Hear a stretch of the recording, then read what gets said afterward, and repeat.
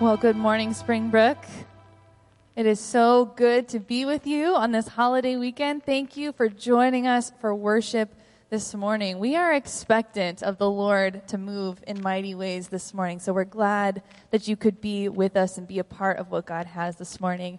If you're joining us online, I want to remind you, as always, we have online hosts who are available for you all throughout the service. They'd love to pray with you. They'd love to answer your questions. We want you to feel connected to what God is doing in this community, no matter where you are this weekend. So please engage in the chat, make a profile if you haven't, so that we know you are here. And again, use that request prayer button if you want to go into a private chat with one of our hosts and have them pray with you and for you. Well, I'd love to invite you to stand in body or in spirit for our call to worship today, which is Psalm 146. Psalm 146 says, praise the Lord, O my soul. I will praise the Lord as long as I live. I will sing praises to my God while I have my being. Put not your trust in princes, in a son of man in whom there is no salvation. When his breath departs, he returns to the earth. On that very day, his plans perish. But blessed is the one whose help is the God of Jacob, whose hope is in the Lord their God, who made heaven and earth, the sea and all that is in them, who keeps faith forever, who executes justice for the oppressed, who gives food to the hungry. The Lord sets the prisoners free. The Lord opens the eyes of the blind. The Lord lifts up those who are bowed down. The Lord loves the righteous. The Lord watches over the sojourners. He upholds the widow and the fatherless. But the way of the wicked he brings to ruin. The Lord will reign forever. Your God, O Zion, to all generations. Praise the Lord. We can rest this morning knowing that our God is reigning, that our God is seated on the throne. He is our only King forever. Let's worship together this morning.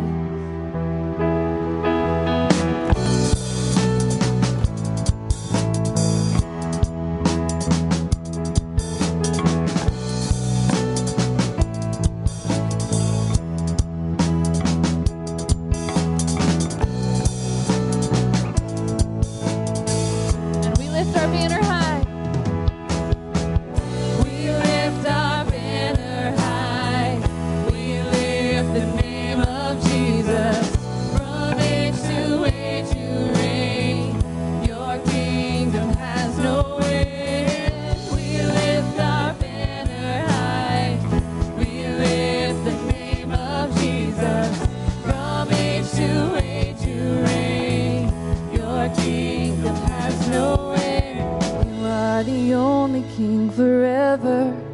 Almighty God, we lift you higher. You are the only King forever, forevermore. You are victorious. You are the only King forever. Almighty God, we lift you higher. You are the only King forever, forevermore. You are victorious.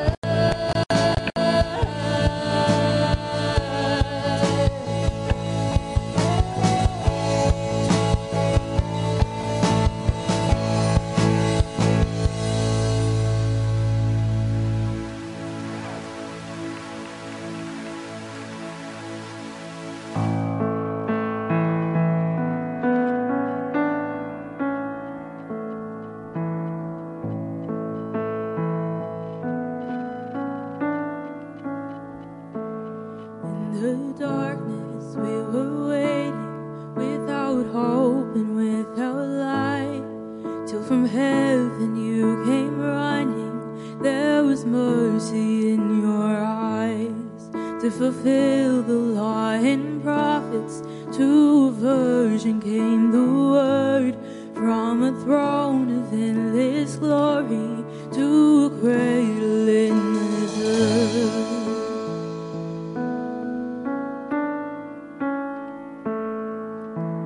Praise the Father, praise the Son, praise the Spirit, three in one.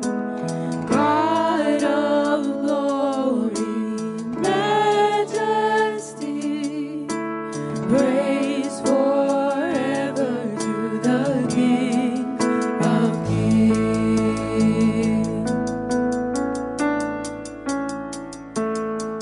To reveal the kingdom come and to reconcile the lost, to redeem the whole creation. You did not despise the cross, for even in your suffering you saw to the other side, knowing this was our salvation. Jesus, for our sake you died.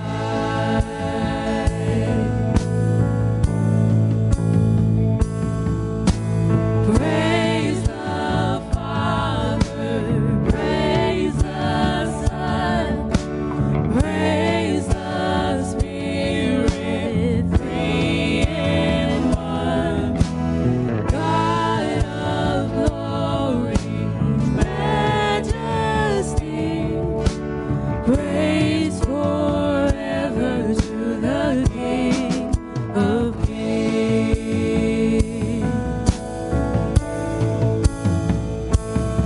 And the morning light you rose, all of heaven held its breath, till that stone was moved for good, for the Lamb had conquered death. And the dead rose from their tombs, and the angels stood in awe, for the souls of all who come to the Father are restored. And the church of Christ was born, and the Spirit lit the flame. Now this gospel truth of old shall not kneel and shall not fade. By His blood and in His name, in His freedom I am free. For the love of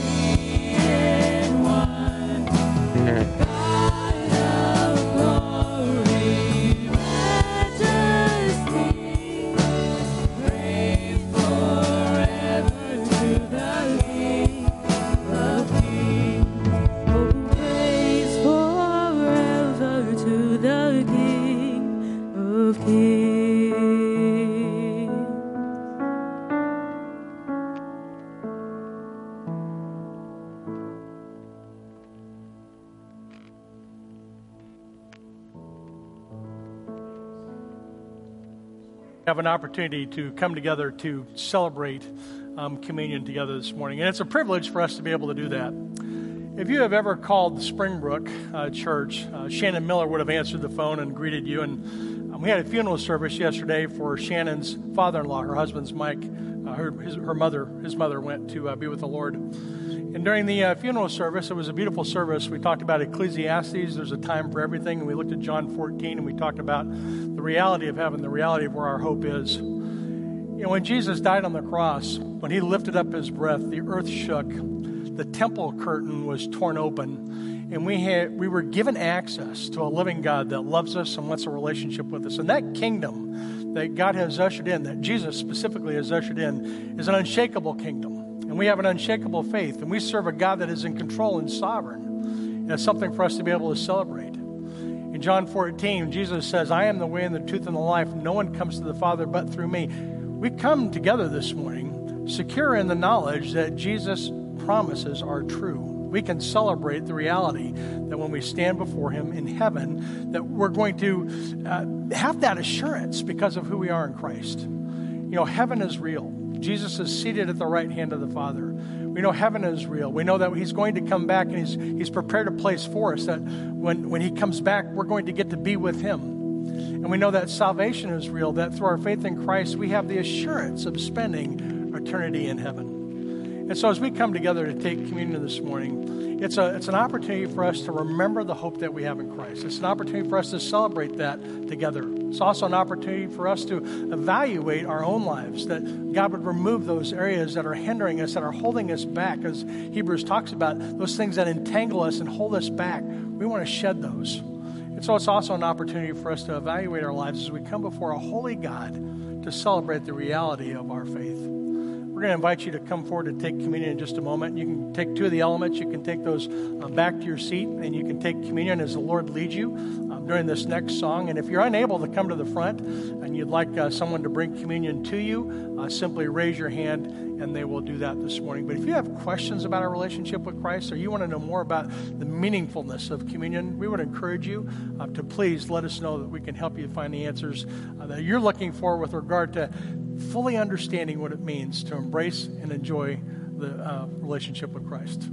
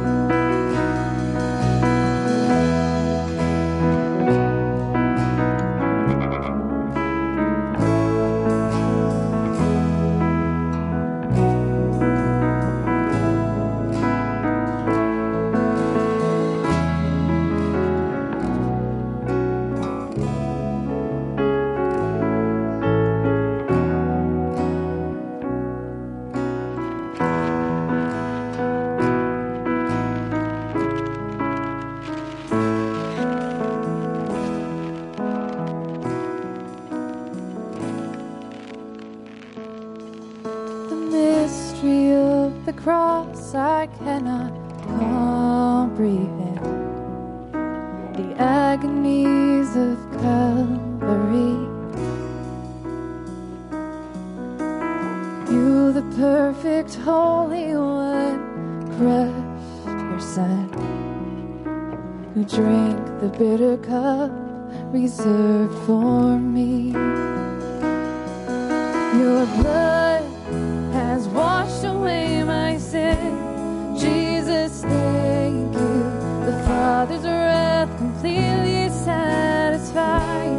Jesus, thank you. Once your enemy, now seated at your table. Jesus, thank you.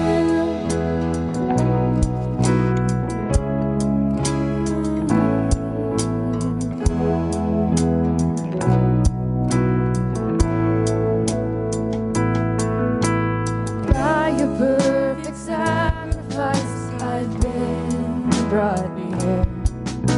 Your enemy, you've made your friend. Pouring out the riches of your glorious grace. Your mercy and your kindness know no end. Your blood has washed away my sin. Jesus, thank you. The Father's wrath completely satisfied. Jesus, thank you. Once your enemy, now seated at your table. Jesus, thank you.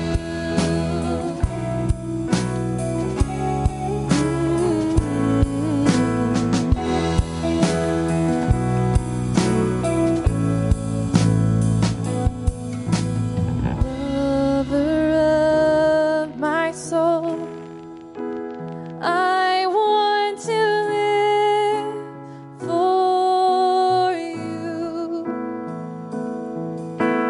Lover of my soul, I want to live for you.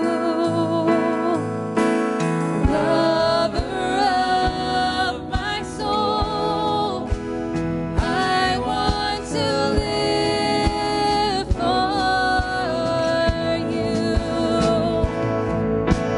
Lover of my soul, I want to live for you. Your blood has washed away my sin. Jesus, thank you. The Father's wrath completely satisfied. Jesus, thank you. Your blood has washed away my sin. Jesus, thank you. The Father's wrath completely satisfied. Jesus, thank you. Once your enemy, now seated at your table. Jesus, thank you. Jesus, thank you.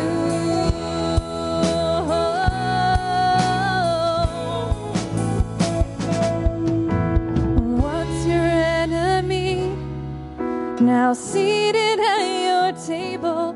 Jesus, thank you.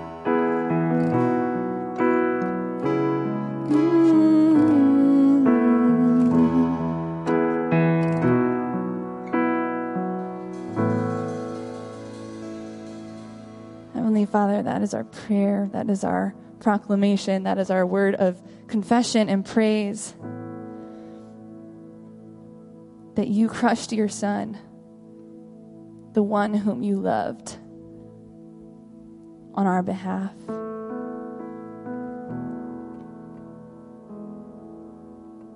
And there are not enough words, there are not enough good deeds for us to say thank you. So we bring today what we know how, To the best of our ability, we bring ourselves. We bring our hearts. We bring our words of praise. Holy Spirit, we know you're in this place. We know you are moving and working and speaking. So will you give us eyes to see you as you move this morning? Will you give us ears to hear what you are speaking to us through your word? Because we know you have something to say. Will you give us hearts that are tender and open to receive what you have? We're expectant of you to move, and we just want to be awake for it, attuned to you as you move and work and speak and press in this place. We surrender our agendas. We surrender this next hour to you, giving you our full affection and our full attention, because you are worthy of that and so much more. And so we pray all of these things in the name that is above every name, in the precious name of Christ Jesus, our King. Amen.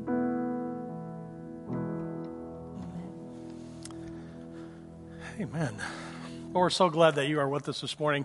You've got a connection card that's there on your chair, and so if you could take a moment to just get that out and put your first and last name on there, the names of any adults that are with you. We'd love to know that you were with us. We have a lot of people traveling this summer. It's been encouraging to be able to stay connected with people that are traveling online or on vacation. And we'd just love the opportunity to know that you were here with us this morning. If you are visiting, there's a place for you to put as much of the contact information that you'd like to share with us, or you're comfortable sharing. We'd love to know that you were with us as well. If you are visiting with us for the first time, a special welcome to you. We're glad that you are with us today. Hey, we have had over 40 people now sign up for our YouVersion Bible app on Springbrook Church. Springbrook Church is now on YouVersion, and I know over 40 people have followed there. Every week, we're putting up a featured Bible reading plan to kind of guide us for the upcoming week. In fact, this week we're looking at a Bible reading plan on the fact that our faith is unshakable, that the kingdom of God is unshakable. And what does that mean to us? And so if you have not signed up yet for that, I'd encourage you to do that, or you can scan that QR code. It's on the screen there, and whatever device you're using, it'll pop right up for you. It's a great place to follow along and encourage one another as well. They're still working out some of the kinks for the YouVersion, and so we're supposed to be able to read plans together, and so that part has not quite come together yet. And so if you'll friend me or just shoot me a note, let me know if you want to read together. I can add you to the reading plan. It's been encouraging to see how many people are reading together and then sharing notes together. And so if you want to know more about that, just visit our website, springbrook.org/YouVersion. And then also I just wanted to let you know we have we work hard on maintaining our facilities. This building is now almost 16, 17 years old, and so the honeymoon is over. And so we are intentional about preventive maintenance and taking care of and being good stewards with the facility that God's entrusted to our care. We had a number of people come through voting last weekend. This facility has so much usage during the week, and so it's a blessing for us to be able to use it on Sunday, but it's also exciting to see how we're able to utilize this facility during the week as well. And so God has entrusted us with the facility. We love it. It's air-conditioned during the summer, and praise for that, and it's heated during the winter, so we're excited about that as well. But the air handling system that we use, the shelf life on that has expired, and then we have to make a significant investment in the controllers for our HVAC units. And so we're going to be spending $70,000 that was not in our budget this year. Anytime we spend over $25,000, we need to get congregational affirmation for that. So our elder board has affirmed that decision. We just need the congregational affirmation as well. So we're going to be hosting a special meeting here at Springbrook at 12:30 after the second service on July 19th. And so we're just going to meet right across the room. I'll give you a quick update on our HVAC system, answer any questions that you might have. But I would encourage you that if you're not able to be with us, or if you do have questions about that expense or our finances, visit springbrook.org/HVAC. All the information that you'll need to understand what we're working on is there as well. In fact, if you have not downloaded our app, everything Springbrook is on that app. We've got a lot of events coming up. I know the seniors are going to be meeting. We've got a lot of exciting things that are happening as we move through the summer. And so if you have not downloaded our app, or if you don't check that routinely, we put our weekly updates up there. I'd encourage you to download our app and engage with that. And so, but if you have any questions, please let us know. Pastor Tim's going to be out in just a moment, but I want to thank you for being with us this morning.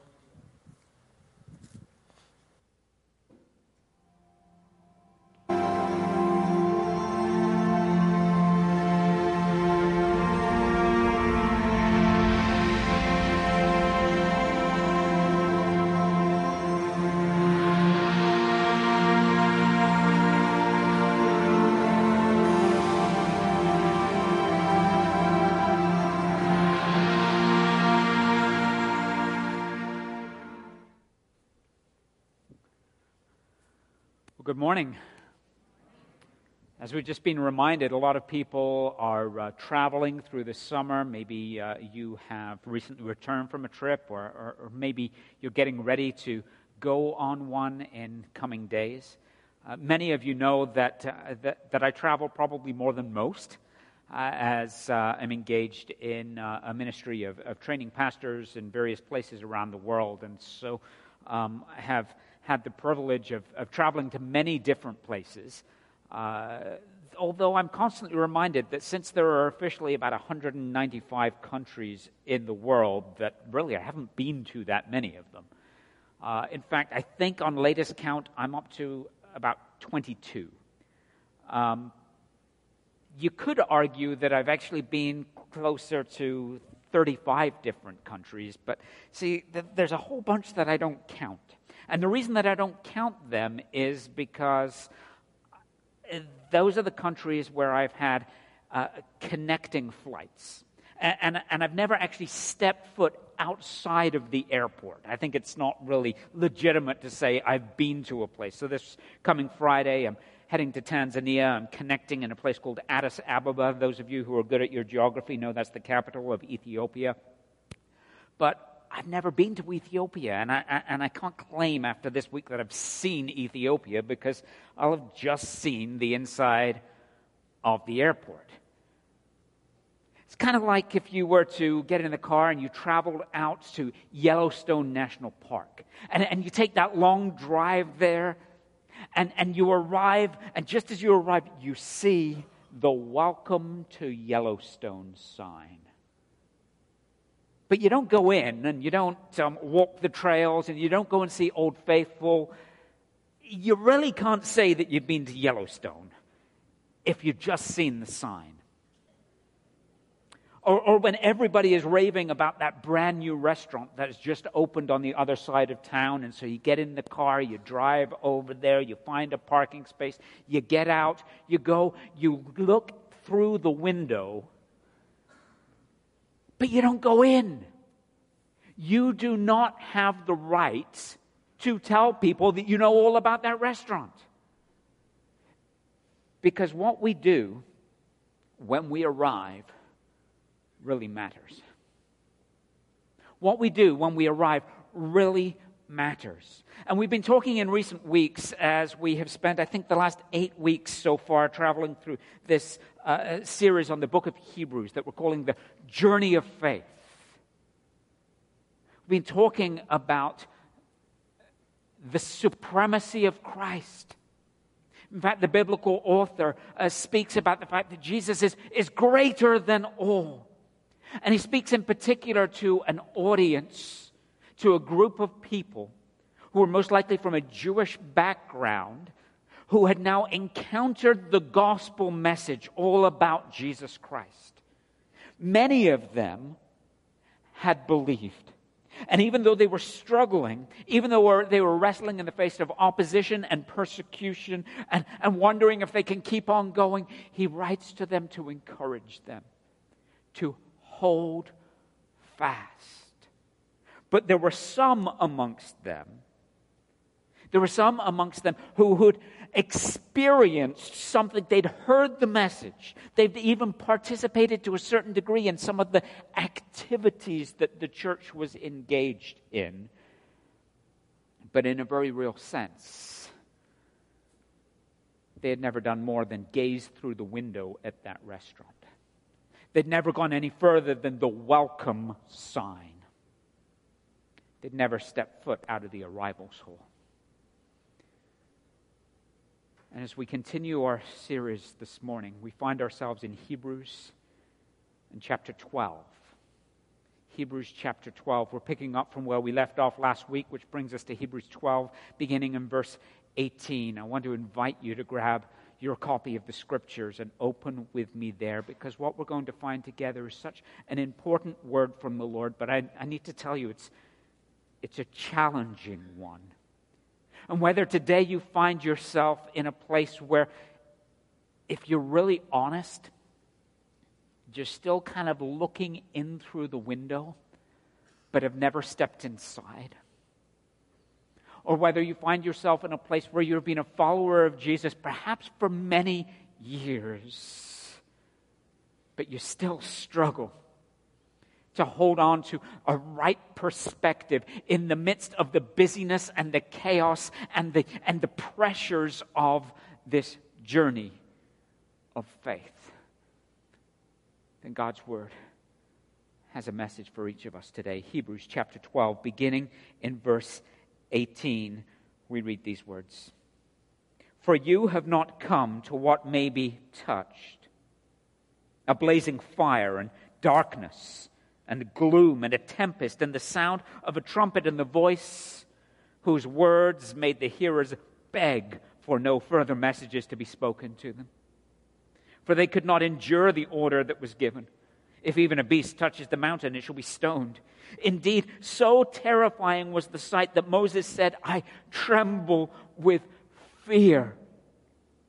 But you have come to Mount Zion, and to the city of the living God, and to the heavenly Jerusalem, and to the innumerable angels in festal gathering, and to the assembly of the firstborn who are enrolled in heaven, and to God, the judge of all, and to the spirits of the righteous made perfect, and to Jesus, the mediator of a new covenant, and to the sprinkled blood that speaks a better word than the blood of Abel.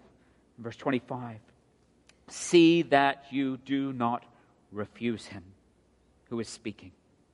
For if they did not escape when they refused him who warned them on earth, much less will we escape if we reject him who warns from heaven.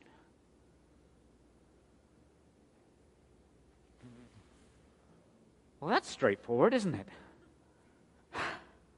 There's a lot in there. It's kind of what's going on.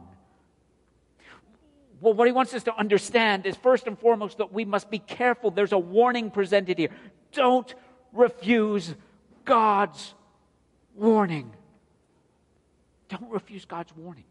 He starts here. He draws this comparison, a contrast between these two mountains. Mount Sinai representing the Old Covenant and Mount Zion representing the New Covenant. And in fact, all through this series, through the book of Hebrews, you may have noticed this. He loves to use these arguments which move from lesser to greater. And so he points first to Mount Sinai and the events that are recorded in particular in Exodus chapter 19 and Exodus chapter 20. And he refers to that, and he talks about that as being a great demonstration of the revelation of God to his people as he called his people Israel into a covenant relationship with himself. But then he goes on to contrast that with a greater revelation, with the greater new covenant that is even better.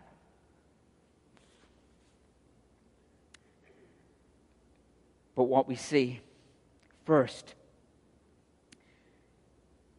is that the Old Covenant, this Mount Sinai, is described as a place of terror.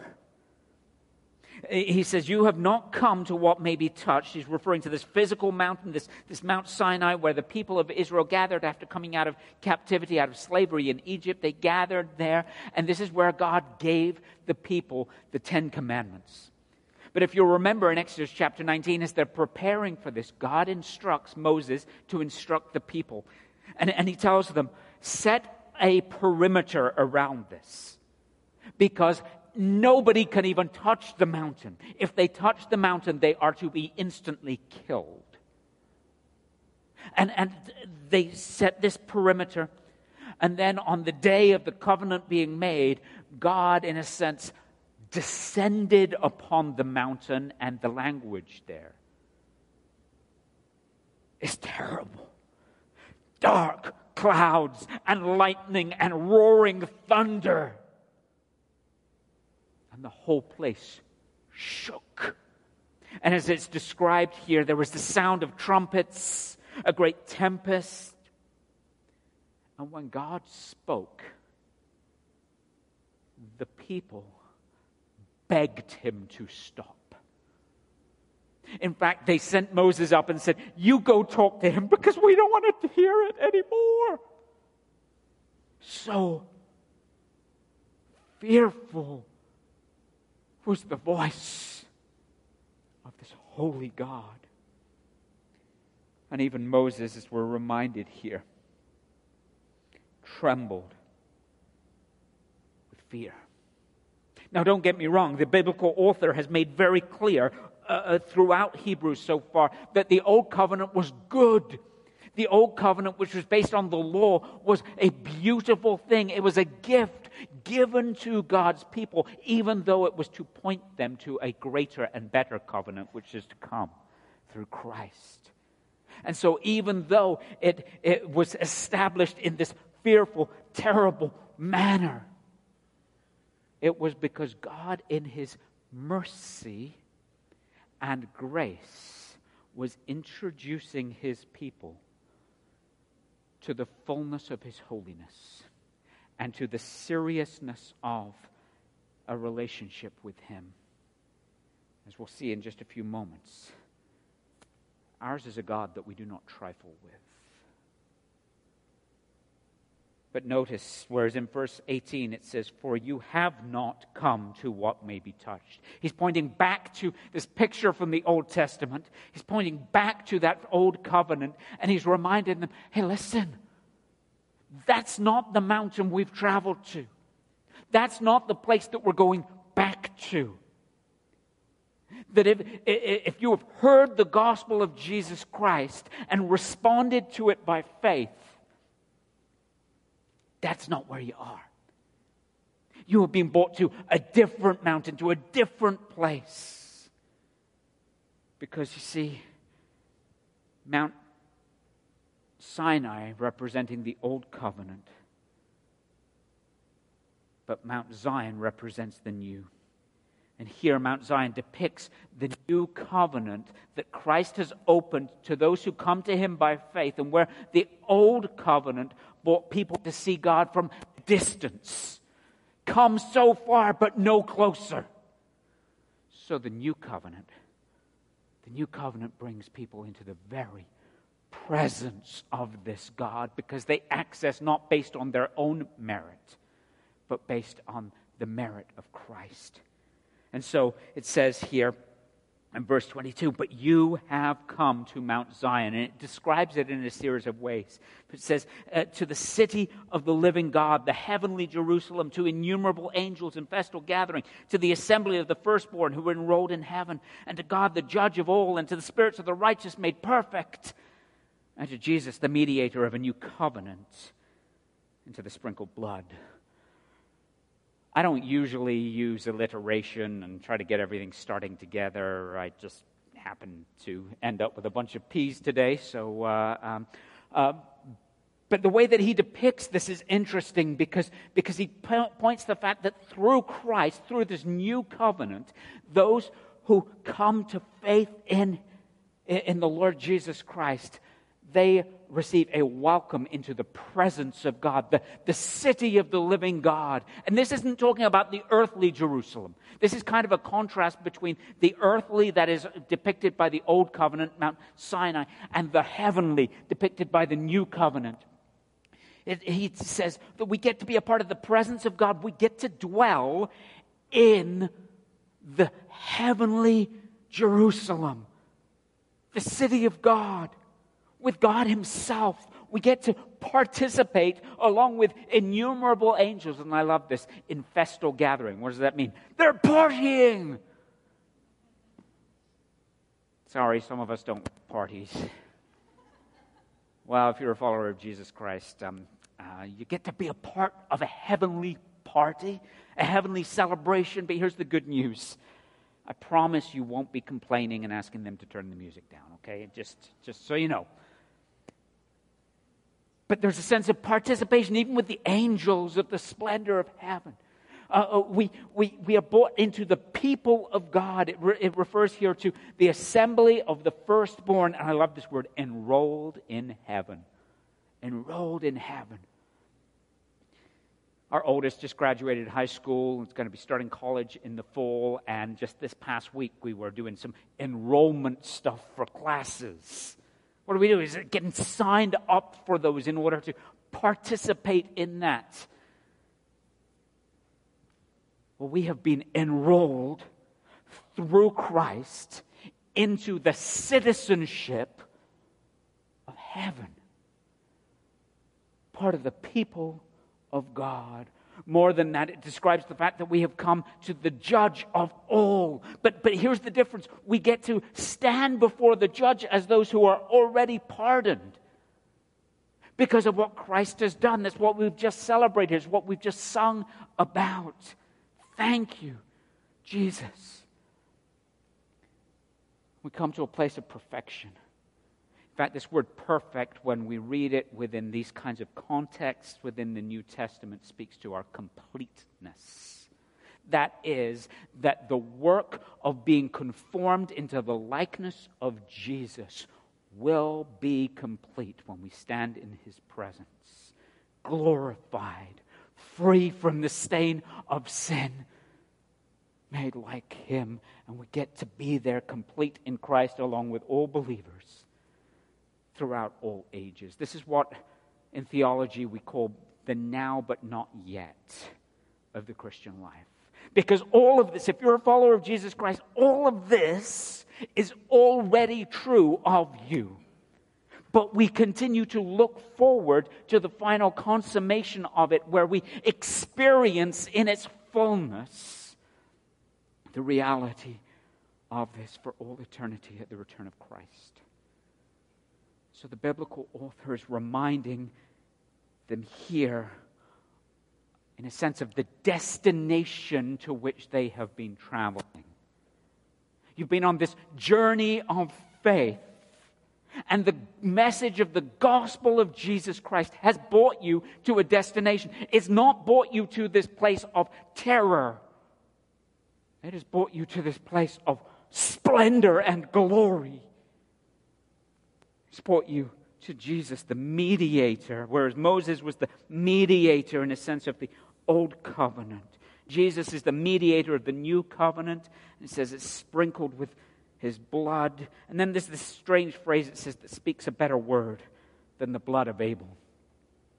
Now, when you're reading the book of Hebrews, it really helps if you have a pretty good knowledge of the Old Testament. Some of you may be familiar with the name Abel, perhaps others not so much. But Abel was a guy who had a brother by the name of Cain. We find them way back at the beginning of the Bible, in the first book of the Bible, the book of Genesis. In fact, they were the sons of Adam and Eve. But here's the problem. After the fall, after Adam and Eve despised and rejected the command of God and sin entered the world, they had these sons. And very quickly, just as sin always does, things spiraled. Because Cain ends up killing his own brother, Abel. And it tells us in Genesis chapter 4, after he has killed him, God says to Cain, He says, the blood of your brother Abel cries out against you. And so the blood of Abel was a cry for judgment and justice. Oh. But here the author is comparing it to the blood of Christ, which is a cry for pardon and mercy. So again,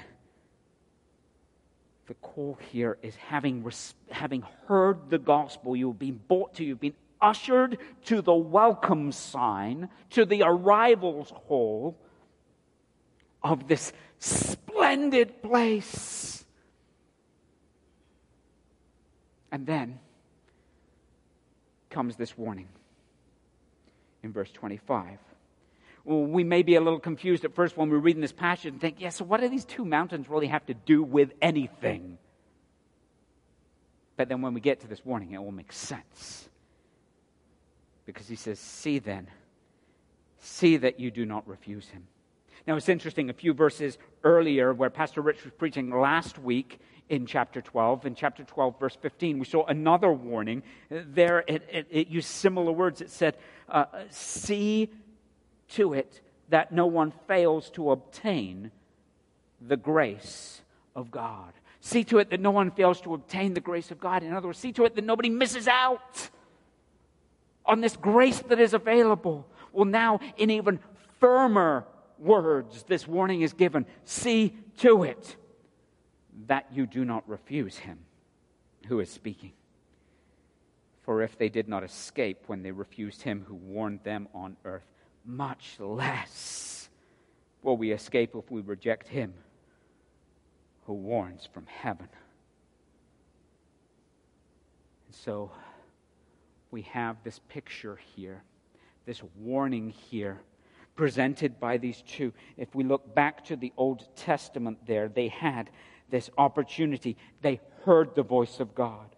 They saw the powerful presence of God. They received the law of God. They were brought into a covenant with God. And yet, the whole Old Testament is about how time and time and time again they rejected. And it was a terrible thing, a serious thing to reject the voice of a holy God.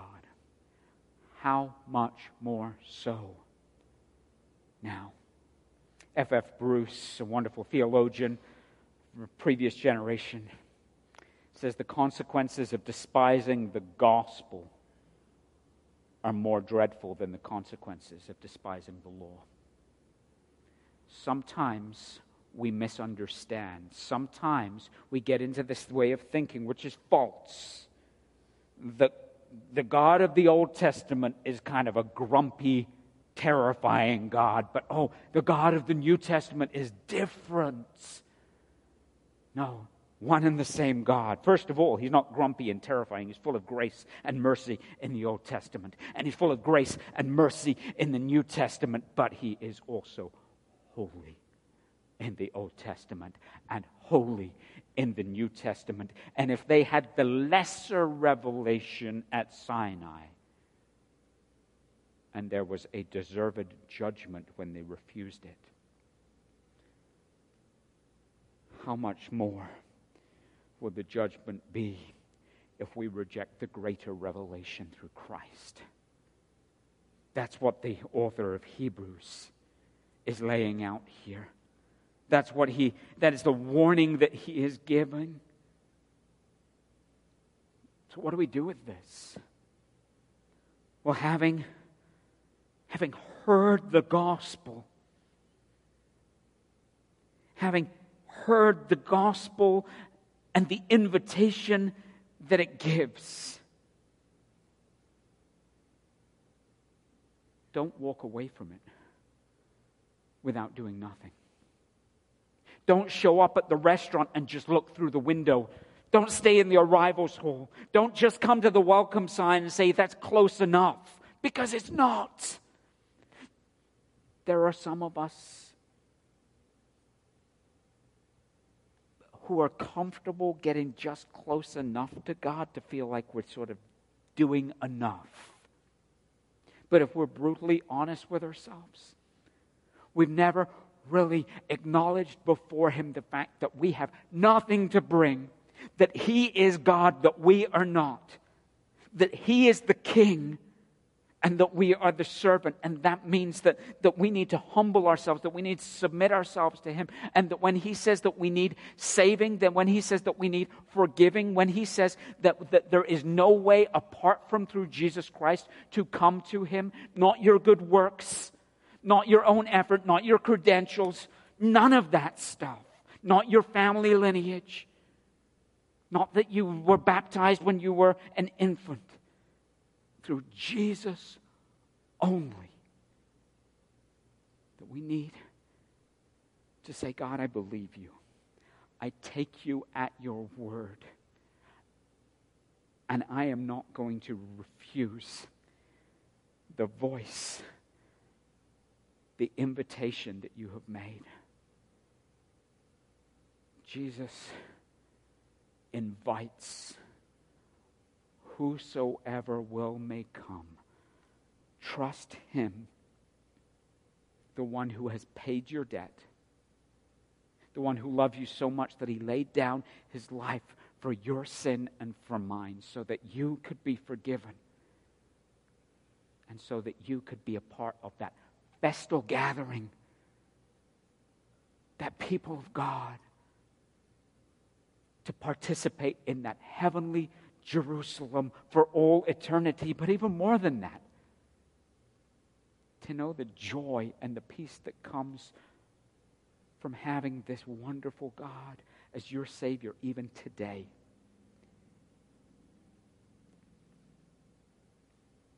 But he's still not done. You see, I mentioned earlier that this passage kind of addresses both groups. There's that group who have never stepped out of the arrivals hall. They've taken the journey, but they've never considered that what we do when we arrive makes all the difference. But then there's also the other group, the group who have said, yes, Lord, I need you. I believe in you, Jesus. I surrender all to you. And as best as I know how, I want to follow you all of the days of my life. But we know that doesn't mean that life is easy. It doesn't mean that it's smooth sailing from there. And so he goes on to remind us of a right perspective, which is what the last few verses of this chapter deal with. And just as the warning before was, don't refuse God's warning, so now we see, don't build your life on things that won't last, but instead live in light of the unshakable kingdom that we are receiving. And so look at this, verse 26 through 29. At that time, so again, pointing back to the Old Testament, pointing back to Sinai, at that time his voice shook the earth. But now he has promised, yet once more I will shake not only the earth, but also the heavens. This phrase, yet once more, indicates the removal of things that are shaken. That is, things that have been made, in order that the things that cannot be shaken may remain. Therefore, since we are receiving a kingdom that cannot be shaken, let us give thanks, offering acceptable worship to God with reverence and awe. For our God is a consuming fire. We'll talk more about the end of that in just a moment. But what is all this about, this shaking? Well, God's glorious presence back there on Mount Sinai, back in the book of Exodus, literally shook the earth. There was an earthquake. Everything trembled before his presence.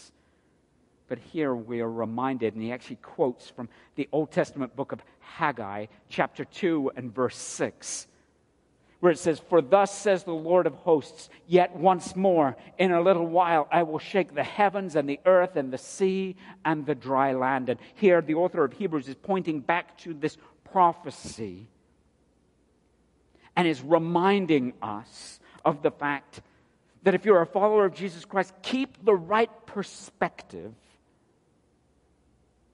Because while the ground shook back then in Exodus, there is coming a shaking again. Now, this once more that he refers to is not a kind of a repeated activity. This once more is speaking of something of finality. It will be one time, and it will completely accomplish everything that God sets out to accomplish. And that is that he will shake not only the earth, but the heavens. And he goes on to explain this more. This phrase indicates the removal of all things. All things. And so we see here that this final shaking will come at the end of the age when God, in his judgment, is going to wrap up all of human history. And it begs us to consider the question,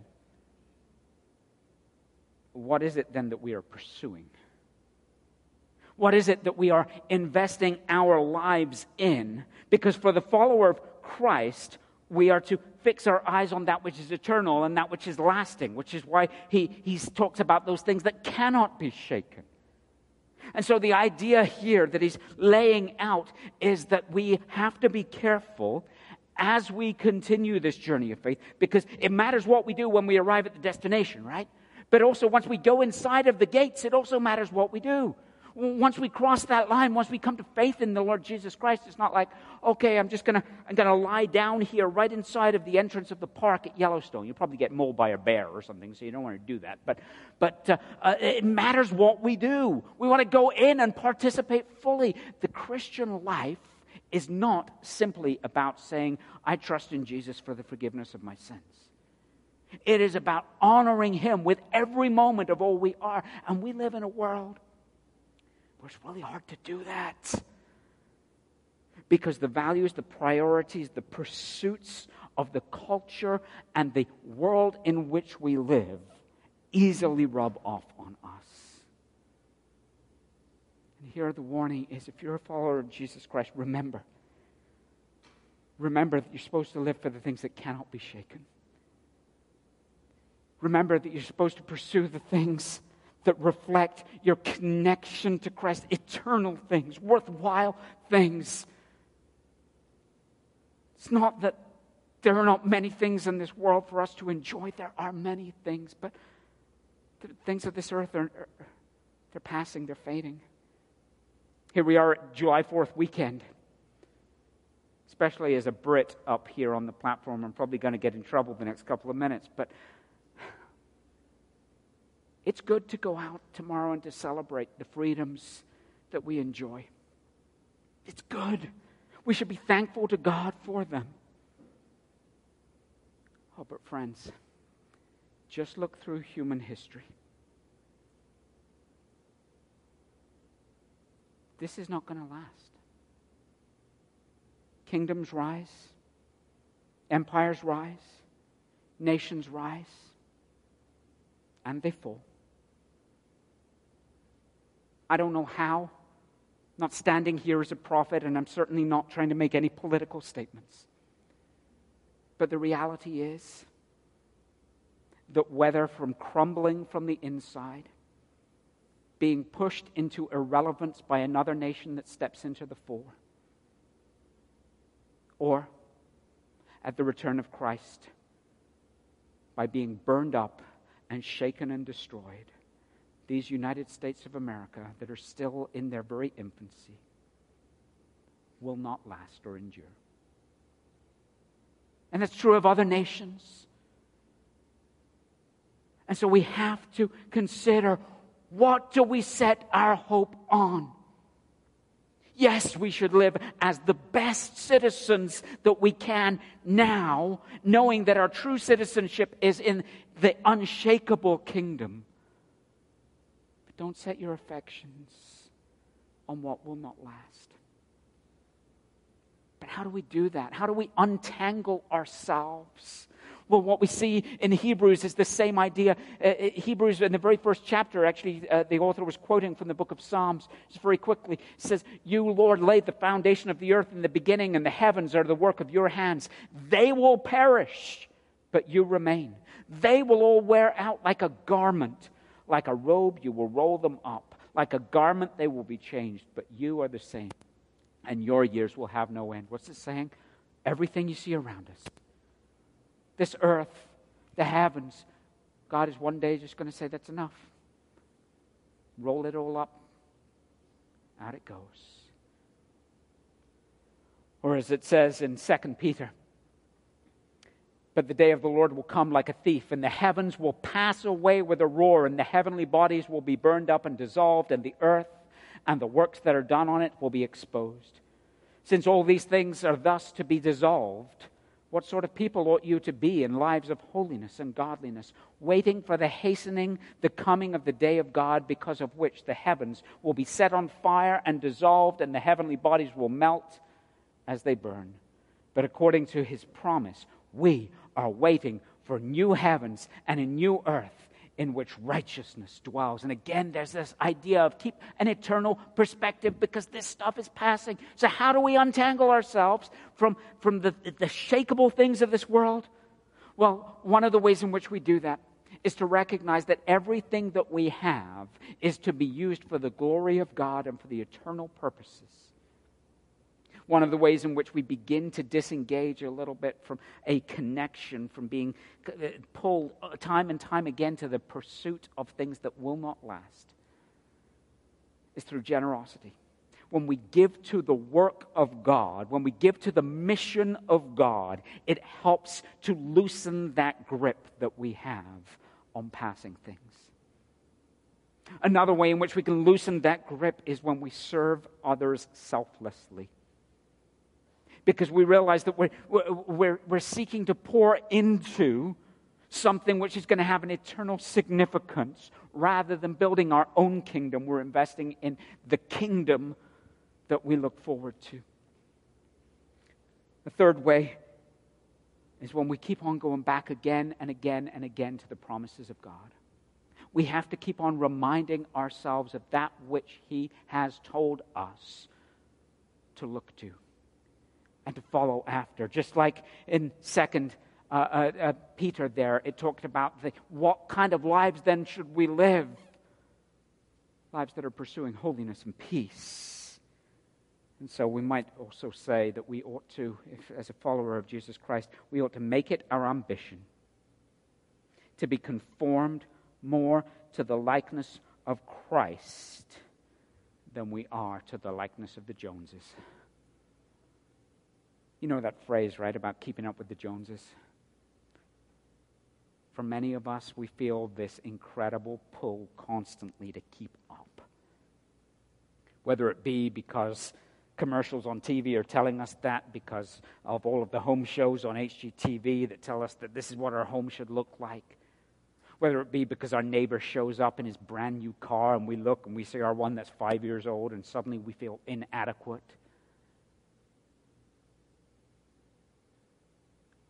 Friends, our pursuit as those who will inherit an unshakable kingdom ought to be greater likeness to Jesus rather than greater likeness to those who are pursuing things that are fading. There's much in this passage, but for the sake of time, I need to wrap up. This passage ends with this powerful therefore statement. He's saying, what do we do with this? Having arrived at the mountain, what do we do? Enter in. Having entered in, what do we do? Invest yourself in things for eternity. Having invested yourself in things for eternity, how do we do that? What does it look like? He says, therefore, since we are receiving an unshakable kingdom, let us give thanks, offering acceptable worship to God with reverence and awe. For our God is a consuming fire. And therefore, we're reminded, don't trifle with the God that we worship, but live before Him in thanksgiving and awe. While God has been merciful to us, while He has lavished His grace on us in Christ, as we've already talked about, He remains holy, holy, holy. And therefore, we ought to live life before Him in right recognition of who He is. We do that as we remind ourselves of the character of God and we examine what our view of God is. Do you have a view of God that is distorted after an image of what is comfortable? Do you have an image of God where He is just so concerned that you be happy, that He has delegated, He's given and even abdicated all decisions to you? Because if so, that's not the God of the Bible. Our God remains on the throne. And as we sang at the beginning of the service, He is King. He is King of the nations. He is King of the universe. And He's King of you and of me. And therefore, we need to examine our view of God. We need to conduct ourselves in a daily way before Him in a manner that is like presenting worthy worship to Him. Because our worship is not just something we do on a Sunday morning for an hour. It is every moment of every part of our lives. And when we recognize that every moment of every part of our lives is to be lived for His praise and His glory, that also helps us to untangle ourselves from the things that can be shaken. Because we're, in a sense, preparing ourselves for that which is eternal. So when you go to work on, I guess, Tuesday, remember that what you do from 9 to 5, Monday through Friday, that's an act of worship. It's an act of worship. And when we gather together on a Sunday morning, yes, that's an act of worship, but it is, in a sense, an overflow of our worship from the week. And so therefore, conduct yourself in faithful obedience, looking to Him as your King, as your Lord, as your Master, every single moment, because our God is a consuming fire. The author of Hebrews has traveled a long journey with us. He's given warnings. And he's reminding us, friends, wherever you may be today, be careful you don't refuse his warning. Don't so entangle yourself to things that are shaking. Most of all, don't trifle with this God. He is not a domesticated God. He is a holy, holy, holy God. But thanks be to God, we can approach Him with joy and with boldness and with confidence and with awe. Because Jesus, our mediator and high priest, has made a way. And that is good news. It makes a difference what we do when we arrive. So what will you do in the place that you are today? Would you pray with me? Our Father, we come before you thankful that we can enter before your presence, and that you invite us to come and to draw near because of what Christ has done for us. Lord, there is much in this passage this morning, and I pray that your Holy Spirit would minister to each one of us in the place that we are. For those who perhaps have been as if outside of the window looking in, oh God, I pray that today, by the prompting of your Holy Spirit, that they would recognize that they cannot wait or play with your warning any longer, but that today would be the day of salvation where they cry out, God, here I am. Forgive me for going my own way. Forgive me for my sin. Forgive me for my delay. I believe in Jesus. I believe that He died and rose again for me. Forgive my sins. I want to follow you as my Lord and King and find my home in that heavenly kingdom of which you speak. Lord, for others of us who have known Christ and perhaps been walking with Him for many years, Lord, would you untangle our hearts' affections from the things of this world and give us such a joyful love and anticipation and longing for this kingdom that we are inheriting, that our full pursuit is for that which is of eternal significance. Lord, at all times in all ways. Expand our vision of you. Help us to think rightly of who you are and to reverently worship you before a watching world, that they too might come to know that you, the consuming fire, are also the lover of their souls. In Jesus' name we pray. Amen. Amen. Well, I'd love to invite you one more time to stand as you are able, and let's respond to this word that we have received, singing holy to our holy God.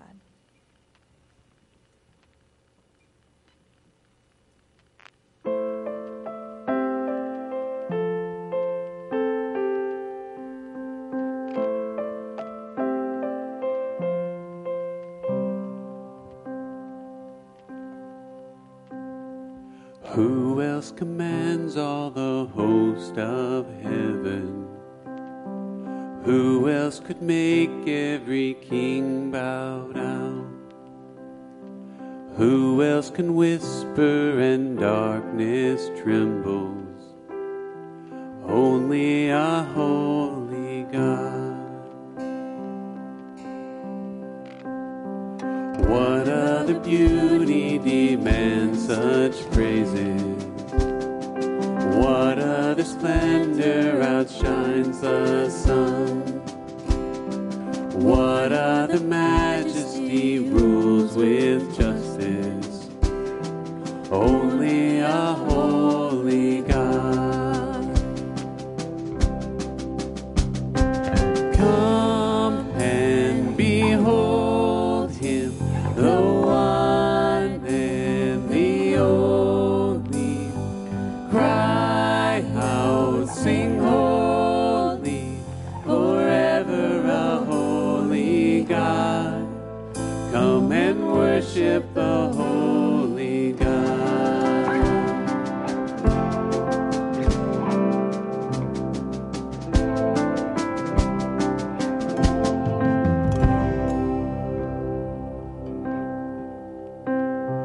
What other glory consumes like fire? What other power can raise the dead? What other name remains undefeated? Only a holy God. Come and behold him, the one and the only. Cry out, sing holy, forever a holy God.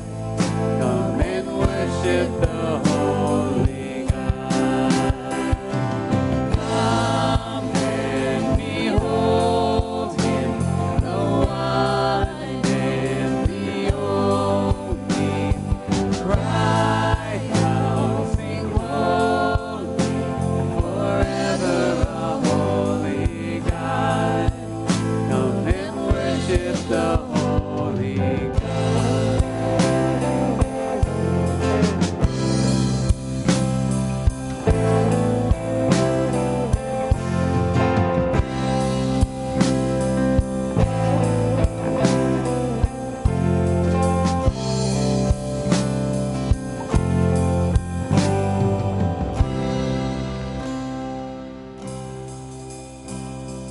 Who else could rescue me from my failing?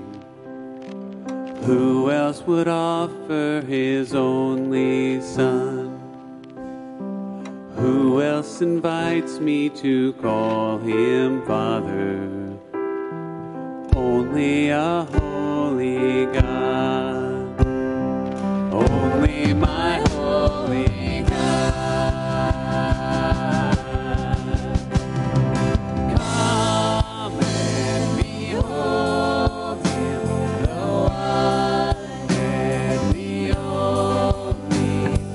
Cry out, sing holy, forever a holy God. Come and worship the holy